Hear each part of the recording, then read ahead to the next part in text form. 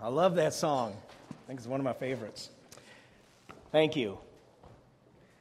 You know, when we were going through this story, we came to Daniel, I think it was last spring, and I asked the question in that sermon, and I'm going to ask it again, so forgive me on this, but what if the United States government made a law making it illegal to pray in a public building? For instance, in a restaurant, like you pray before a meal, some of you do that. And the logic behind that law would be that you Christians are forcing your religion on the public when you pray in a restaurant where everybody can see you. So in our so-called tolerant culture, prayer would not be tolerated. So you're in Calm Creek Cafe, and there's signs plastered all over saying it's against federal law to pray or do any other religious action in any public building, and you've been in the habit of praying before meals. Would you do it? Would you disobey that law and pray? And I don't think that scene is far-fetched. I could see that day coming where it is illegal to pray in a public building. Some of you may have heard about the restaurant owner down in North Carolina gave 15% off anyone who prayed before the meal, and they'd see someone praying and just give them that discount. And of course, that was immediately attacked as discrimination, and they were forced to stop it. And I could see the day where prayer is outlawed in public buildings. What would you do? Let me ask, does it say in the Bible you have to pray before every meal? No. There is no clear command about that. So why would you do it? We do have somewhat of a parallel in Daniel 6 where a law was passed that says you cannot pray for 30 days. And Daniel was in the habit of praying 3 times a day in an open window facing Jerusalem. And after the law passed, he went to his window, got on his knees, and prayed 3 times a day where everyone could see. He obviously broke the law. Let me ask, is there any command in the Bible that you should pray in an open window? Of course not. Daniel could have prayed privately. Did he do the right thing in disobeying the law? He was thrown into a den of lions for that. Was it worth it? Here's what Christians have to ask. When do we compromise and when do we not? Especially when we don't have clear, specific biblical commands, like praying before a meal. When do we take a stand and when do we not?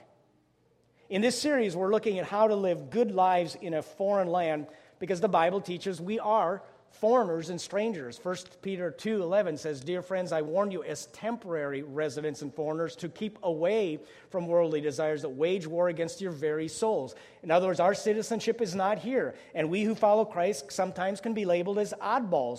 So how do we live as strangers in this foreign land? Verse 12, Peter says, "Be careful to live properly among your unbelieving neighbors. Then even if they accuse you of doing wrong, they will see your honorable behavior, and they will give honor to God when he judges the world." That word properly, by the way, means good. Live such good lives among your unbelieving neighbors that they'll be drawn to Christ. So we're oddballs. We're strangers. We're foreigners. But can we be attractive oddballs? In fact, I want you to tell the person right next to you, you are odd. Tell them right now. Because I see some of you really do believe that person's odd. Anyway, we are oddball. And the question that we have to ask, so, is are we attractive oddballs? Daniel lived properly, good life among his unbelieving neighbors. He knew when to compromise, he knew when to take a stand, and he knew how to take a stand. So we're going to look at him because he's a really good example for us to follow. Now, the Jews had been run out of their homeland. Some of them, including Daniel and his friends, were transported to Babylon 600 miles away. So they're no longer in Jewish culture. So they're in this alien land dominated by a pagan religion. There is no temple for them to go to and worship, no more sacrifice, no ritual. They had to recalibrate their faith. And so the question was, how do we now express our devotion to God in this new environment? How can we still be Jews in a new setting? And that's really what we face in America. Things have changed. Jesus has fallen off the screen in Western civilization. We are no longer a society with a Christian worldview at its foundation. We are now a polytheistic society that is not friendly toward the one true God. We have moved from a Judeo-Christian base culture to one that is post-Judeo-Christian, if not anti-Judeo-Christian. And last week we talked about this pretty much at length, about our tolerant culture that is both illogical and intolerant. Now, if you weren't here for that, you may want to get on the website or get a CD because we have to understand the land we're living in, the times we're living in. And in Daniel, it tells how Babylon wanted to assimilate these Jewish boys into their culture and how Daniel and these boys dealt with it. Chapter 1, verse 3. The king ordered Ashpenaz, chief of his court officials, to bring into the king's service some of the Israelites from the royal family and the nobility. Young men without any physical defect, handsome, showing aptitude for every kind of learning, well-informed, quick to understand, and qualified to serve in the king's palace. He was to teach them the language and literature of the Babylonians. The king assigned them a daily amount of food and wine from the king's table. They were to be trained for 3 years, and after that, enter the king's service. Among those who were chosen from Judah, Daniel, Hananiah, Mishael, and Azariah. The chief priests gave them new names. To Daniel, the name Belteshazzar. To Hananiah, Shadrach. To Mishael, Meshach. And to Azariah, Abednego. So, several of the cream of the crop from Judah have been transported to Babylon. I mean, these are the valedictorians and the stars, and all that. So they can be trained to become public government servants. Nebuchadnezzar, the king of Babylon, wants to make Babylonians, essentially, out of these Jewish young men in this 3-year program. And Daniel and his friends can react in one of several ways, and I'm going to give you 3 possibilities. One would be to react with distress. This is awful.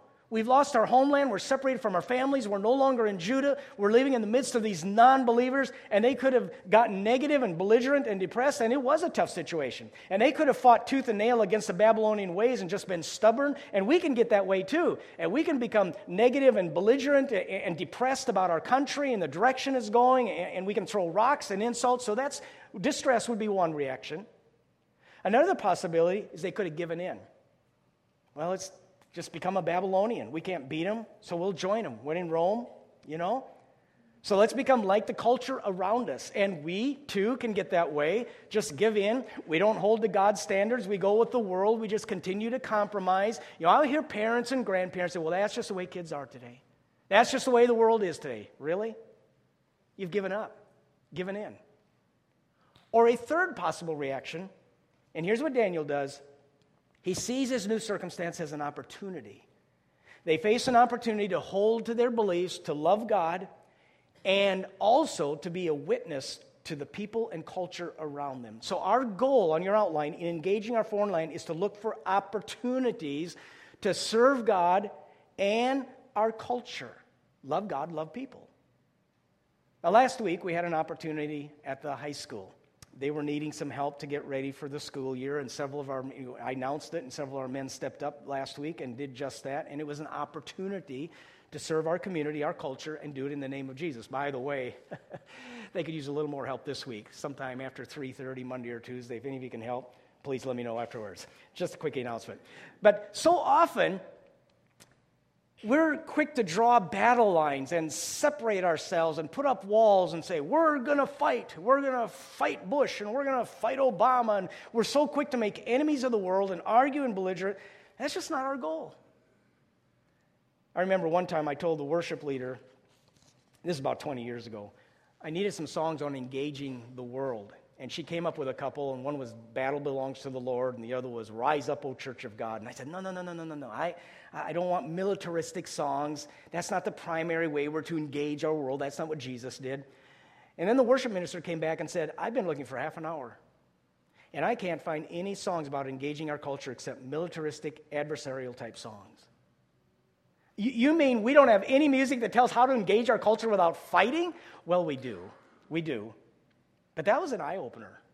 Even our music can take an us versus them stance. And some of the stuff by evangelicals that I read is negative and combative. It's distressful. It's awful. And then on Facebook, you hear what Christians say, and you wonder, is that what Jesus would do? Really? And I'll be honest, I get distressed at times, and I can get negative at times. We all do about what's going on in the world. Well, Daniel presents a better way.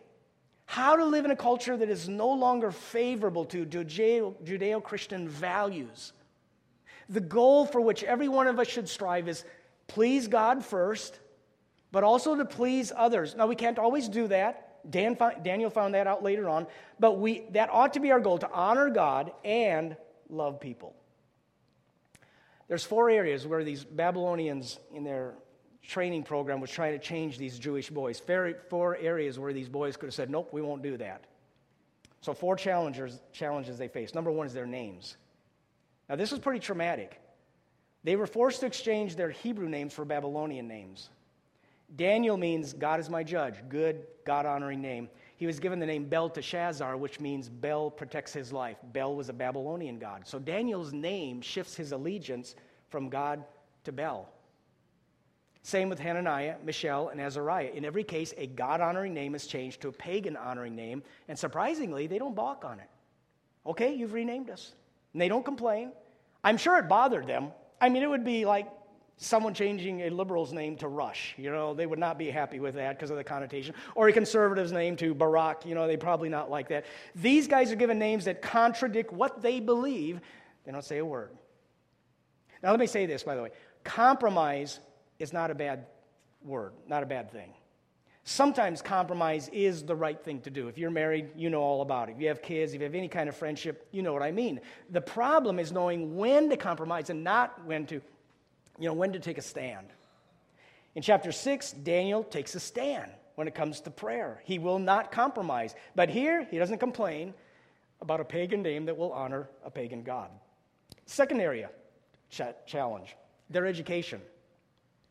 They would learn things that were not in line with a Jewish worldview. They were going to learn ungodly philosophies. They were going to learn things that were, frankly, wrong. Some people wonder today, should a Christian go to a secular university where they may hear some anti-Christian challenges, some anti-Christian worldviews, and they'll be taught tolerance that really isn't all that tolerant? And my answer to that, should a Christian go to a secular university? Some should and some should not. Some cannot handle it. Their upbringing has been so weak, they're not prepared for a secular education. They're not prepared for university life. Daniel and his three friends were grounded in the Word. They'd been taught, and they could filter this Babylonian education through the grit of the Word. Some of our young people can go to the U of I and be fine. They can critique it. They can think for themselves. They're strong enough to handle the lifestyle. They'll get involved in a campus ministry. Others don't have a clue, and certainly don't have the commitment. So Daniel and his friends, they don't balk on the secular education. And one thing we want to do here is to prepare young people for post-high school life. And in my opinion, most kids should go to 1 year of a Christian college, just to get some grounding. I think that's the best investment you can make. But not all will go. And we need to, as a church, do our best to prepare them to think and have some solid theological understanding. Third point, they could have balked at. Third challenge was the government. This is the government that destroyed God's temple, desecrated it. This is the government that worshiped the gods, that taught hate and annihilation. This is an ISIS or Hamas type of government. Their objective was to kill and destroy. Now, you'd think that a good Jew would refuse to be public servants of a heathen government like that, but they don't balk. Daniel eventually becomes highly respected in this pagan, godless government. And then the fourth challenge was eating the food, which was served at the king's table. Now, I look at those four, their names, their education, the government, and the food. Which of those is the least important issue? To me, it would be the food. And surprisingly, that's where Daniel puts his foot down. Verse 8. But Daniel resolved not to defile himself with the royal food and wine, and he asked the chief official for permission not to defile himself this way. Notice he asked to not eat the food. He doesn't demand, he's not belligerent, he's using grace. It's not a militaristic, negative, demanding approach. He's asking permission. Then verse 9, but the official told Daniel, I'm afraid of my lord the king, who has assigned your food and drink. Why should he see you looking worse than the other young men your age? The king then would have my head because of you. See, the chief official's job was to make sure these guys are given the best food so they can be in the best health and they can become the best servants in the government. So he's concerned that I could lose my head over this. And Daniel knows that. So here's what he says. Please test your servants for 10 days. Give us nothing but vegetables to eat and water to drink. Then compare our appearance with that of the young men who eat royal food and treat your servants in accordance with what you see. Daniel doesn't bow his back. He doesn't take a stubborn, hard-headed approach. He just says, test us for 10 days, see what happens. Just try this. You see what he's doing? He's being submissive to God. He will not defile himself. He's standing firm without being belligerent. He's sensitive to his boss, to the culture. But why food? He doesn't complain about a Babylonian name that honors a false god. He doesn't complain about a curriculum that teaches a false worldview. He doesn't reject working for a government that destroyed the temple and destroyed his homeland. Why the food? We don't know. Hebrew law did lay down some dietary regulations, and maybe it was not kosher. Someone suggested this food was consecrated to idols. Could be, but text doesn't tell us. We don't know. And the key word is, of course, the word defile. In some way, somehow, Daniel thought this would compromise his commitment to God that went too far, and he had to draw the line. We're not sure why. But let me give you 3 factors that I'm pretty sure filtered into his decision, and 3 considerations for our participation or not in this world. Number 1 is our witness to non-believers. By taking a stand on food, Daniel was saying to the Babylonians, fellas, I'll take your classes, I'll take your name, I'll serve in your government. But don't get the idea that I'm abandoning who I am, my Jewish roots. I'm still a Jew, I'm a believer in the one true God, and you won't change that. He's sending a clear message to the world, I'm a Jew. That's who I am. I'm God's man. And I mentioned last week, when I was growing up, my church would not let me go to dances, and we didn't play cards, we didn't play pool, we couldn't go to movies unless they were G, maybe PG, maybe. But we just didn't do a lot of things. And to most of you today, that would sound silly. Some would call it legalism, and maybe so. And I felt like an oddball. I couldn't go to any of the dances. But here's what that did for me. It taught me that Christians take a stand. We are different. That person sitting next to you, if they are a believer, truly is different, an oddball.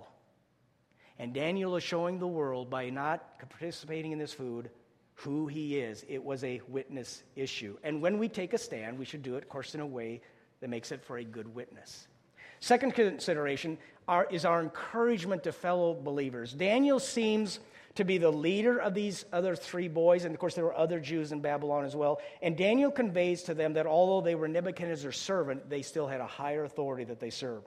So his stand on food was a reminder to Shadrach, Meshach, and Abednego and any other believers, hey, they can change our names, they can change the curriculum, they can change where we live and who we serve, but they cannot change our allegiance, our ultimate allegiance. And later on, Shadrach, Meshach, and Abednego also took a stand when they were told to bow and worship the king. They refused to bow and worship the king, and they were thrown into a fiery furnace. And I wonder if Daniel's stand here in chapter 1 encouraged them to take a stand in chapter 3 later on.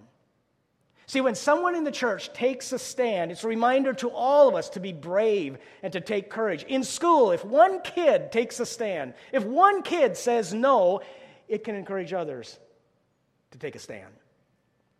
So it was an encouragement to other believers. And then another consideration is our personal commitment. Daniel's stand was a personal affirmation of his own commitment to prevent the corruption of his own heart. It says Daniel resolved not to defile himself. Resolve literally means he purposed in his heart, I cannot do this. It's an issue of conscience. So he's telling the world, he's telling fellow believers, and he's telling himself, I am a follower of the Most High God, and I will not defile myself. It would have been easy to compromise and just compromise a little more and a little more the longer he was there and get sucked into that culture and eventually slide away from his Jewishness. He was climbing the ladder in the government. He was getting more and more involved in Babylonian ways, and somewhere he knew he had to say, that's enough. I will not compromise on this.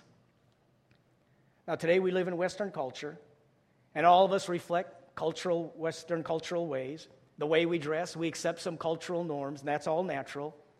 But there has to come to a point where we say, we are different, and we will not compromise. Have you ever taken a stand for Christ?